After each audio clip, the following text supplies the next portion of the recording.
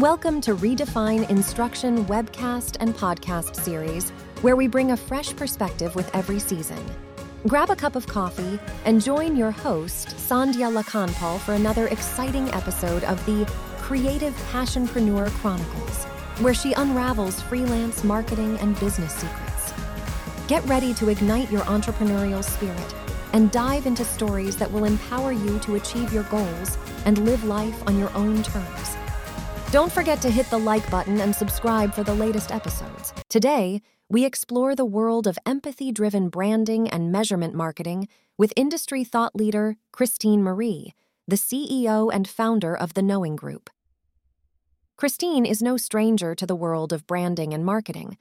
With internationally acclaimed clients such as Toyota, Amazon, and a Fortune 50 healthcare company, she's been at the forefront of helping organizations clarify their brands and connect with their target audience on a deep, emotional level.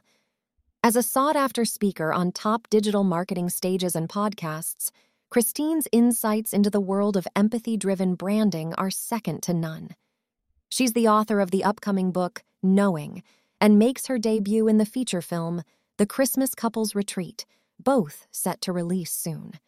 At the Knowing Agency, Christene and her team curate empathy-driven brands and execute measurable, data-driven marketing activations.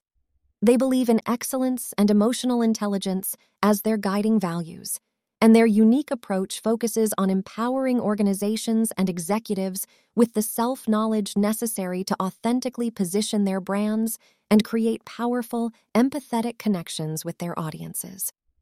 Throughout this podcast, we'll dive deep into the world of empathy-driven branding, clarifying your brand's message, designing tailored marketing strategies, and establishing emotional connections with your target audience. We'll also explore how to build lasting customer loyalty through memorable experiences.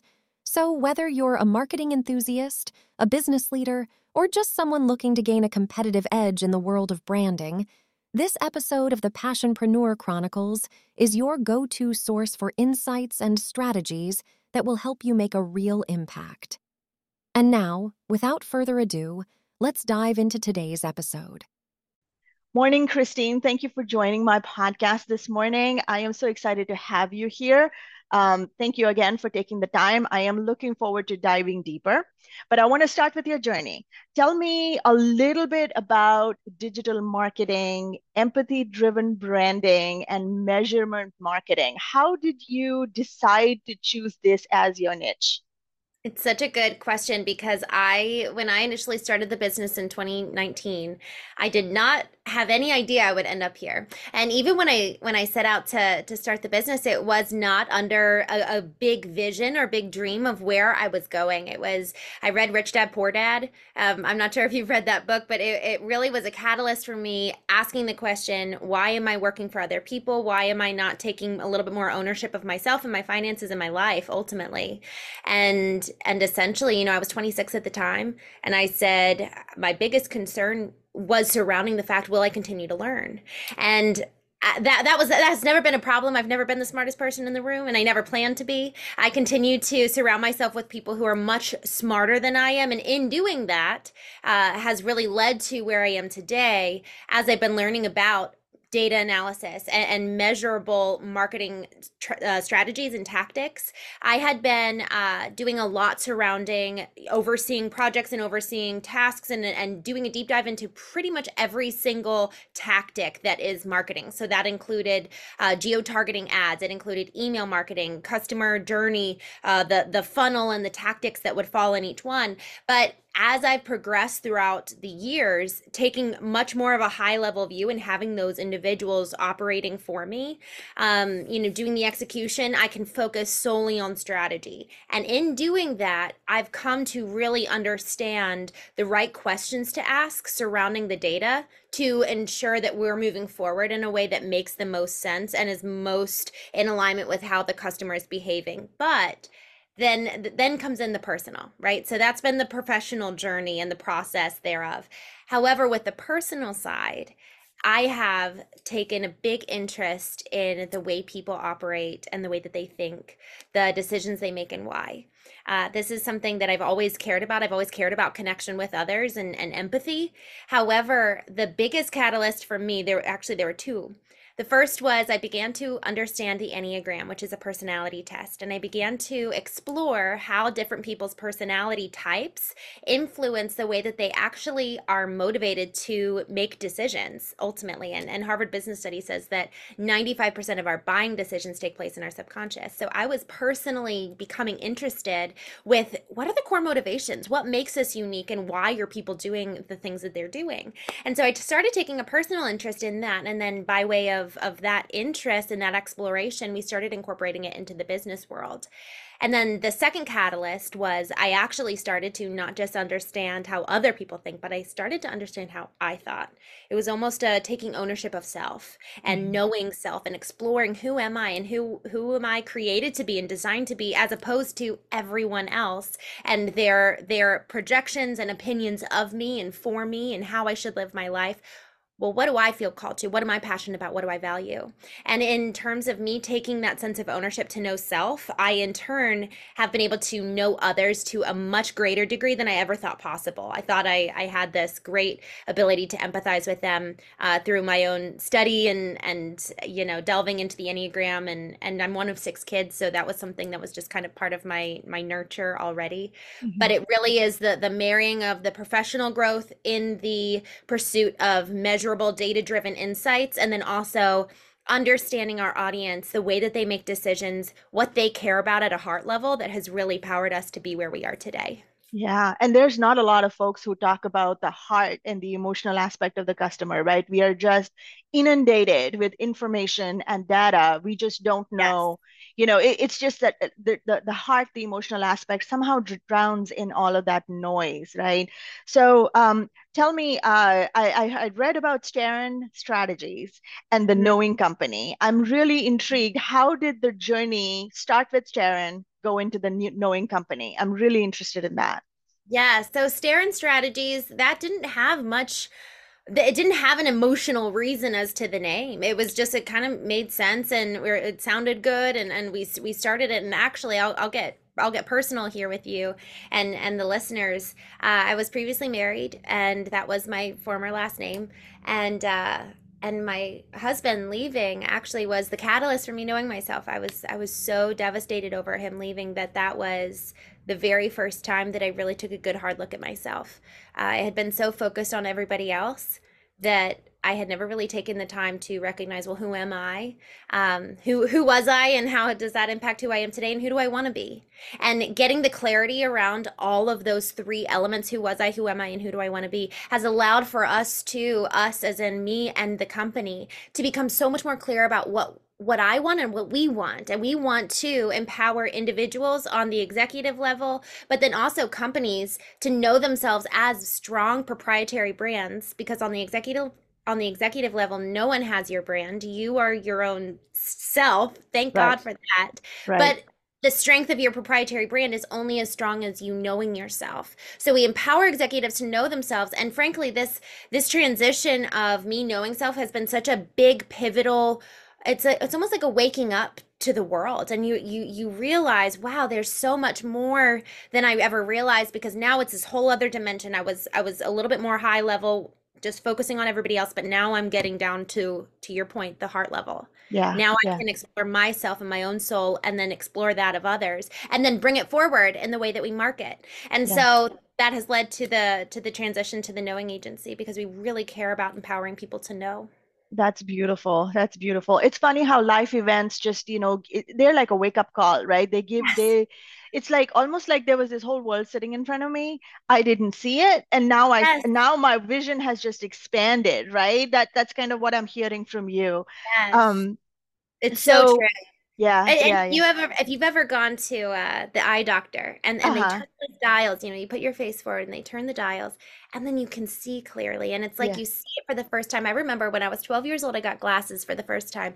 And Yes. I remember the feeling I had in my body seeing leaves on the trees that I never knew people could see that. And it was the Yeah. most exciting, visceral thing. And it's like, well, Yeah. how do we translate that feeling of being awake and Right. living with eyes wide open to Right. the everyday in Yeah. relationship and business, Yep, etc.? yep, yep, yep. And now you're doing that with businesses, right? You're kind of Exactly. broadening that horizon. And I think the two things that stand out most when I look at you and your persona and your websites, the authenticity and the empathy that you bring with the data perspective to the Yes. businesses that you work with. So Yes. tell me, I think that there's a whole lot of hustle culture and noise out there. How do Mm, you propose that brands present themselves authentically and drive their products with empathy to their yeah. customers? Yeah. So what we do is we kind of go through a two-part process. We do the first is which is you have to know yourself and then you have to know your customer. So the empathy comes with, or I'm sorry, the authenticity comes by no way of knowing self, and then the empathy comes in by way of knowing the customer. And so the first piece, which is authenticity, how do you cultivate authenticity? And frankly, you really have to be willing to ask the hard questions of why, because I will ask brands, what are your values? And they'll say, oh, well, honesty. And I'm like, okay, well, obviously it's honesty. Who's going to Too work with you broad. if you don't claim to be honest? But okay, well, why are you honest? And then sometimes it comes out, well, when I was a kid, my dad, he actually really cared about this because his grandfather, and then it comes into this beautiful story. Okay, well, let's play on that story. Let's play Hmm. on the reason why you are who you are today and why this matters to you. And I've seen it across big brands, small brands, this play on story that lends to why they are the way that they are. But then also, not only does it have the story element, but it translates from the top all the way down. So if you look at pictures of even Southwest, they'll, their values are fun loving and they want people to feel like they're getting a great deal. Well, there are pictures from their holiday, their festive gatherings as a team, and you see the CEO wearing a costume for their Halloween party right there with the junior staff. So the values that we claim need to be embodied at every single level of ownership, all the way down to junior staff. But then also, it needs to have a really good core reason why, because not only will the customers relate with it, but then the employees will relate with it as well. And then that drives the loyalty, that drives tenure of employee retention, and also tenure of customer loyalty. And then they will go out and become the best marketers for you because they feel tied to your values and your mission. So Right. the more clear and a brand gets on their values and their mission and their why, the more they can put that forward because it's rooted in something that is true and honest, and people will resonate with that and they become the best advocates for you. And then with the empathy piece, again, we focus on the values of the customers. Well, what do they care about? We want to make sure that we align. And then also, we really focus on what is the emotional transformation that's going to incur within them when they actually incorporate the services or the products, or they start interacting with a brand. What's the emotional transformation that happens to them once they start interacting with your brand? And what a strong brand does is that it sets the expectation on an emotional level about what the experience is going to be upon interaction with the brand. And Mhm. so ultimately, a strong brand that knows who they are puts forward that message and that expectation in an authentic manner, but then meets them on the emotional level with delivering that experience. Yes, yes, that's beautiful. I mean, it's bringing the emotion first and then layer it with the data, Yes, and I love right. how you said, don't just focus on the customer, take a 360 view with your employees as well, because Yes. they're all connected, they're all interconnected, and they will advertise for you if you're able to make that connection. Yes. Yeah. Um, It's so so I Yes, yes, thank you. And thank you for bringing that the two aspects, right? So because if you mhm, do one without the other, it's just not relevant. right. Um, yeah. So my question is, I know you've worked with some really big names and big companies. Do you have a case study or an example where you worked with a customer, you brought out the empathy and worked with the data to kind of showcase and position their brand strategically? Yes, so we started actually one specific case study that I really love, and this really drives the point home. So Amazon, we did an event with them with our partner. They were doing the event production, and we did the communications for this event for Amazon. And it came to announcing the event. Mhm. And this was the very first time Amazon was doing an event of this scale for their demographic internally. It was beautiful what Amazon was doing. It really showed their heart and showed their values. But when it came time to actually showcase the event, well, who was going to be the mouthpiece? Mhm. And so we took the approach of actually empowering executives to share about the event. So we created the social media content for them. They put that out on their social media channels, and it was wild, the impact. So we ultimately took the time to understand who the executive was, what did they care about, how were they different from all the other executives and their voices and their values, and then how do we add in the brand level to that as well, and then ultimately what is the best platform for them to be featured on. And so once Are you a podcast enthusiast looking to share your voice and ideas with the world? Here is an exciting opportunity. Introducing the Ultimate Podcast Guide, designed to help you unleash your creativity and build your own podcast. Grab your free copy at redefineinstruction.com/ultimate podcast guide. Find a link in the show notes. Happy podcasting. such social media post on LinkedIn garnered 750,000 organic impressions. And that just Beautiful. drove home the point. This individual had about 9,000 followers on LinkedIn. Amazon had 4 million. Or Mhm. it was Amazon Web Services. Mhm. But it was so much more impactful for this executive to be the mouthpiece because it's a person. She's warmed up her audience to have this connection with them so that they know what to expect when she posts. But this just blew it out of the water because it was so ridden with empathy throughout, really emphasizing the care and the concern surrounding the attendees and why they put this event together. And it was really beautiful, and just completely blew us out of the water, even in terms of our expectations for how the post would perform. Sweet. That's just beautiful. So small businesses and big businesses, but mostly Right. SBOs, right? They struggle because the competition is so fierce. Yes. How, I mean, it's one thing to get that initial sale. How do Yeah. you build that customer loyalty so that these customers keep coming back to you? That's such a good question. Obviously, it depends on industry, depends Right. on your service, but I really, beyond understanding the emotional transformation of your customer, there's a few things that I want to touch on. The first is, where do they spend their time? Because you want to show up where they spend their time. So if your customers are on LinkedIn, or if they're on Instagram, or if they spend a lot of time on emails, y'all, newsletters, especially using AI as a tool, you can combine your approach to be empowered by an AI tool that actually you've got your own content, but then it pulls in third party content to supplement. It doesn't need to be all original by you every time. That's so overwhelming and that's so much work.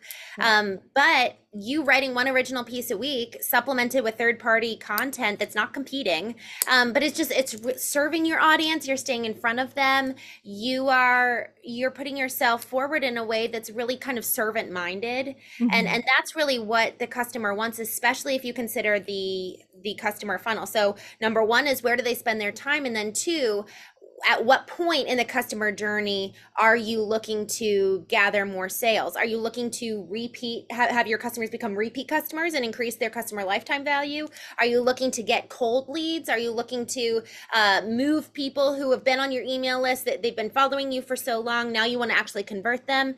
Being able to identify what tactics fall under the brand awareness stage. They have no idea who you are. Under the consideration stage, they know who you are. They also know who your competitors are. So now it's time to close the sale. And then conversion, moving them to become your evangelists.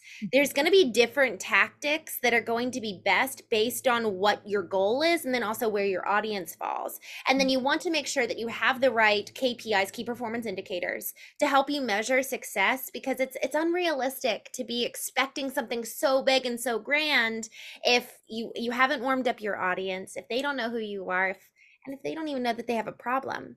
Yeah. So really understanding your audience at that level of, what is their pain point, what's the emotional transformation, where do they spend their time, Who else are they listening to? Because that could be some opportunity for you to potentially collaborate with someone. One of our clients, they did this great work for a public health department a couple years ago during COVID, and we set up a webinar with the public health department and our client and just talked about the amazing work that they were doing in the community. That was purely brand awareness, but it strengthens the branding play of that company. So where are there other opportunities for you to increase visibility? But yeah, so where's your audience spending their time? Where does the activation fall in the customer journey? And then ultimately, how are you serving them? Because your sale is going to come after you've developed a relationship most of the time, because they need to feel compelled towards you and drawn to you, because again, you are the differentiation between your competitors, your brand, and you as a if you're an entrepreneur and you've got a small business, you're more than likely the differentiator. Y'all, I gotta tell you, I don't post that often on social. I'm starting to get a little bit more active. Even just sharing podcasts that I've been on over the last year, I haven't shared them or put them out, but I'm starting to, and almost every time I post, I get a lead. Because, and I'm not even talking about business all the time. I'm talking about what's just on my heart and what I care about. People want to do business with people. Yeah, yeah. Meet them where they are. That's the messages that I hear. Meet your customers where they are. Keep connecting with them because they want to hear from you, not from your salesy advertisements, right? And then keep an eye on the competition because you might find collaborative opportunities over there. There are two terms that get thrown around very often, and they are used often as synonyms for each other. And for SBOs, I think that can be confusing. One is branding, the other one is marketing. And in the world of, for somebody who's deeply embedded in marketing, those are two very, very different things. Can you make that differentiation for me? Yes. Well, I don't have some great, fabulous definition, but I want to give an analogy that really helps me. Right.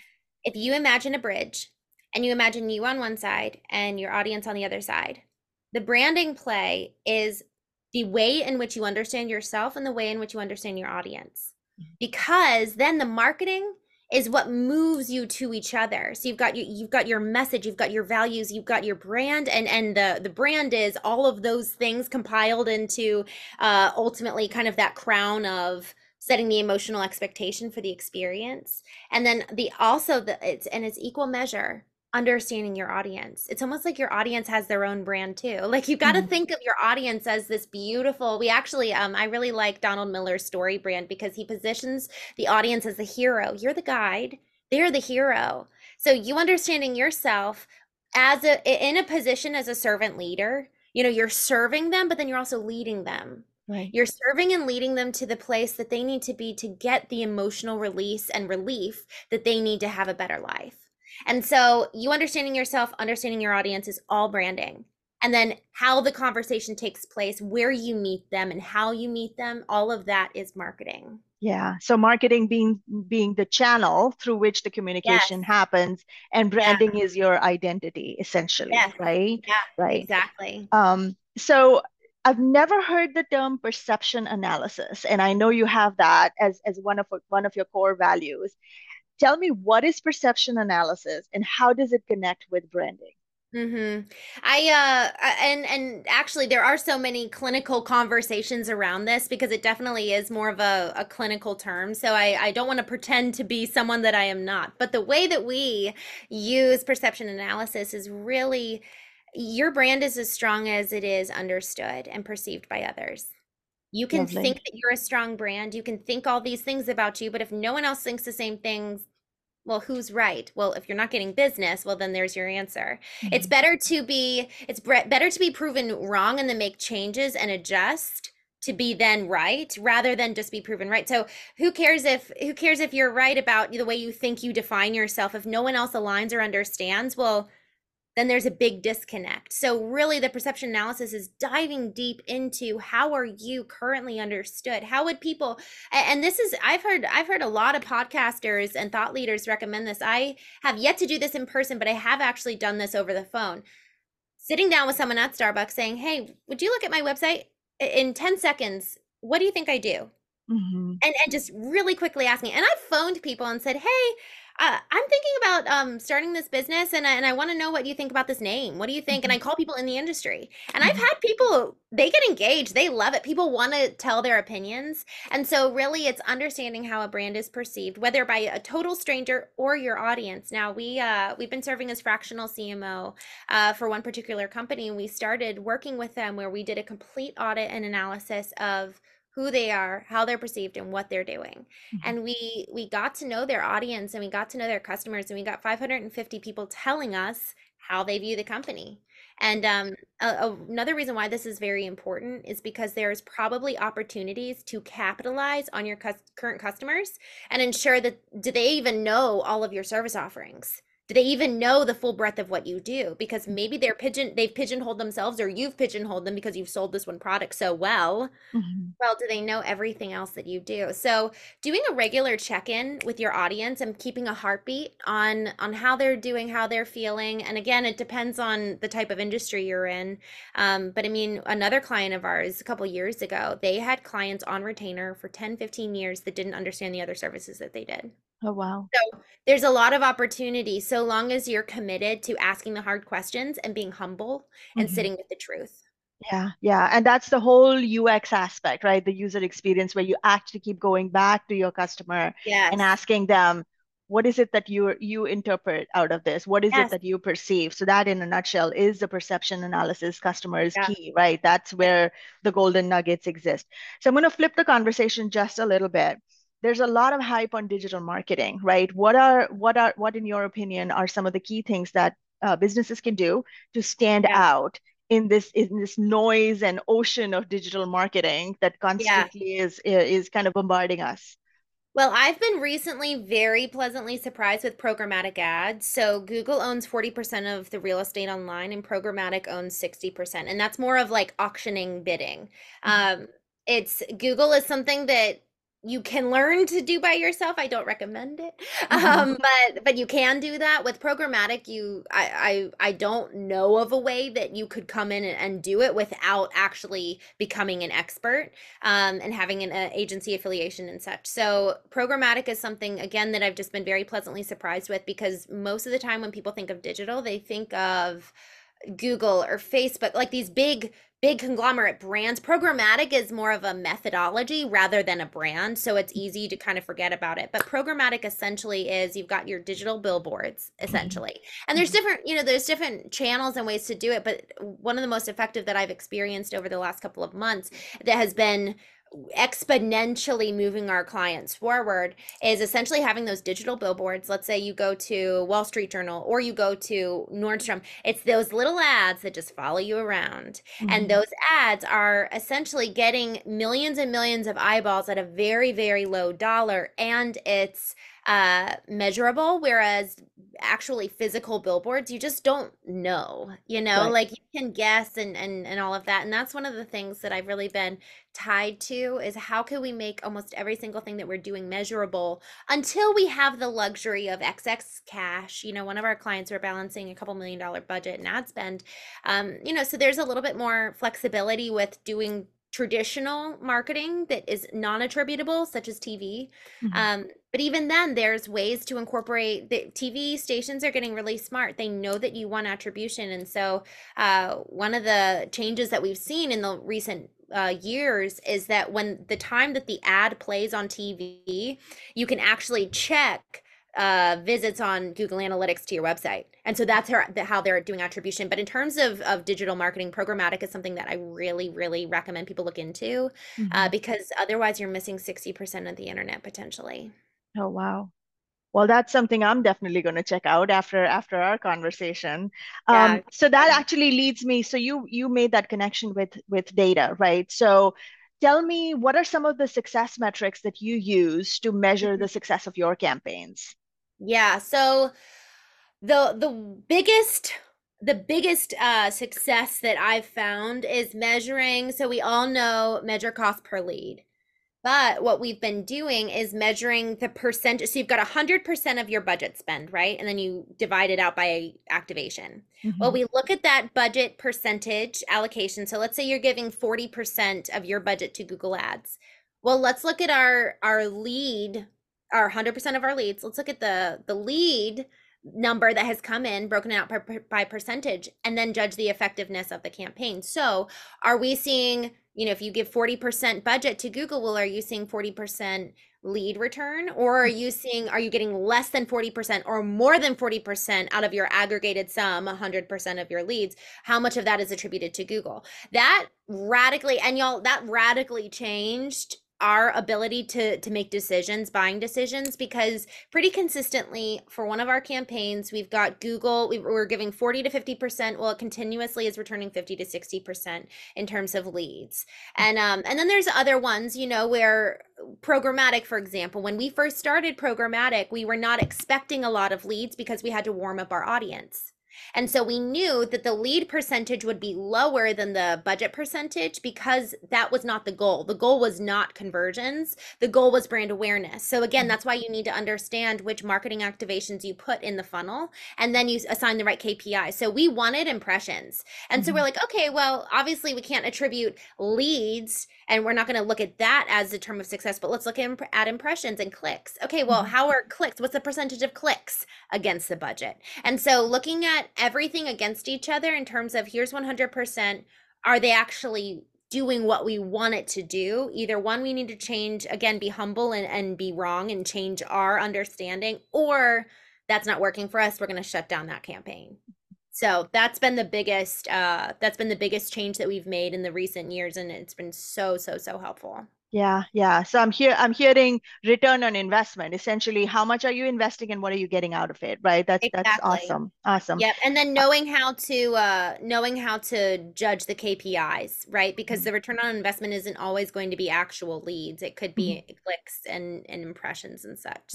Right. So measuring the dollar amount versus just the knowledge that the brand exists. Yes. Yeah. Exactly. Lovely. Okay, so you had a marketing campaign that you did recently, which is for Origin Carib, right? Yeah. Tell me, what were some of their pain points, and how did the Knowing Agency address them? Yeah, so Origin Caribe came in, and they sell cold pressed juices, and they're delicious for anyone who has not had them. They're actually based in Dominican Republic, so they source all of their ingredients local, use local farmers, give back to the community. It's amazing. Talk about, again, getting people engaged in your mission beyond Right. just the and so their goal was to sell juices in Giant Eagles and Walmarts throughout the United States. And so we set up geo-targeting campaigns. We did it first, a 5-mile radius surrounding Walmarts, because what we needed to look at was, well, where's the next Walmart? We didn't want to overlap and then go compete against ourselves in terms of sales. So what we needed to do was, okay, let's set up a 5-mile radius here, 10-mile radius here, etc., just depending on the proximity of each location. And one thing that's interesting is that if you're getting a vendor who only does one thing, it is challenging for them to, one, be able to have full visibility into the entire campaign, but then two, ensure that you optimize every single part. So they initially hired us to just do digital marketing, which was the geo-targeting campaigns. But then we considered, okay, well, what's the landing page that people are going to when they click on the ad? Well, there was not a great user experience on the back end, and it wasn't optimized for mobile. Well, that's a problem. So then we took it to the next level. Okay, well, let's optimize for mobile. And then, is this even a good call to action? Get it at your local store. That's great. But what about adding in a first-time buyers club? Or what about adding in 50 cents off or a coupon? And then there's just so much opportunity to think bigger and more broad once you kind of get that initial campaign off the ground. And so we saw significant, talk about return on investment. We saw a significant return on what we were investing in that campaign, and they sold out multiple times out of their inventory in the stores. And so it was great. And just the company itself is so wonderful. And so on the landing page itself, we incorporated some of, and this is just a quick note regarding developing a really good landing pages, because you're driving that one call to action, whatever you want them to do, there's still opportunity on that page to give context to about the company, because your goal is to keep them on that page, not have them go to the navigation. A lot of times true landing pages remove the navigation completely. So there's opportunity to tell the story and incorporating the emotional components while still asking them to take the action that you want them to take. Awesome. Thank you again, Christine. I want to end with a fun question here. So Okay. I know you have a movie coming out, The Christmas Couple Retreat, Yes. right? So thank you for sharing your nuggets, but I really want to dive into that. Tell me a little bit about that and how you got into that movie. Oh my gosh. That was the fulfillment of a childhood dream. I had always wanted to be in a Christmas Hallmark style film. Sweet. And it's funny because when I started walking authentically with who I am as discovered in recent years, it's been that's something I've always loved, but I never gave a voice to it because no one that I knew pursued acting, and I always felt like a little shy about it. Hmm. But as I started being more brave and walking in how who and how I am, you really start attracting the things that you love and the things Yes, that bring life to you. It just comes. It's right. wild and it's a beautiful thing. So I met a couple actors at an event in DC last year, and randomly he called me in December and was like, "Hey, are you still in the area? We're doing this movie and I need a leading lady. She's Sweet. actually going to be my wife." And I was like, there's no way. This has to be a joke. It was like 2 days before, and then we all got on our round table where we read through the script, and I was like, this is real. Like, this This is is happening. it was literally such a dream come true. And it was fun because I actually was able to use the Enneagram, the way that we process and develop our target audiences. I was able to do that for my character. And so Sweet. it was fun being able to pull in the business elements that we've cultivated over the last 4 years and then apply it to this role. And then I actually had the opportunity to go to the Sundance Film Festival and speak on a panel there surrounding that whole process. And Sweet. it was wonderful, and it was just such a dream come true. So I'm hoping over the next few years to get more into production, actually, not just the acting side, but also production and doing some marketing for films as well, because there's opportunity there. And you saw how well Barbie did. I mean, the Yes. marketing for that was out of this world. It was Yes. everywhere. Yes. Yes. Yes. Well, Christine, it's been wonderful having this conversation. I know I could keep going, but thank Likewise. you again for your time this morning. I'd love to have you back on our podcast, but thank you for taking the time to speak with me and my viewers today. Absolutely. Thank you for your time, and I'm excited to be back on here soon. We hope you enjoyed this episode of Redefine Instruction. Please leave feedback. Leave a comment or question on any of our social media pages. Don't forget to hit the like button and subscribe for the latest episodes.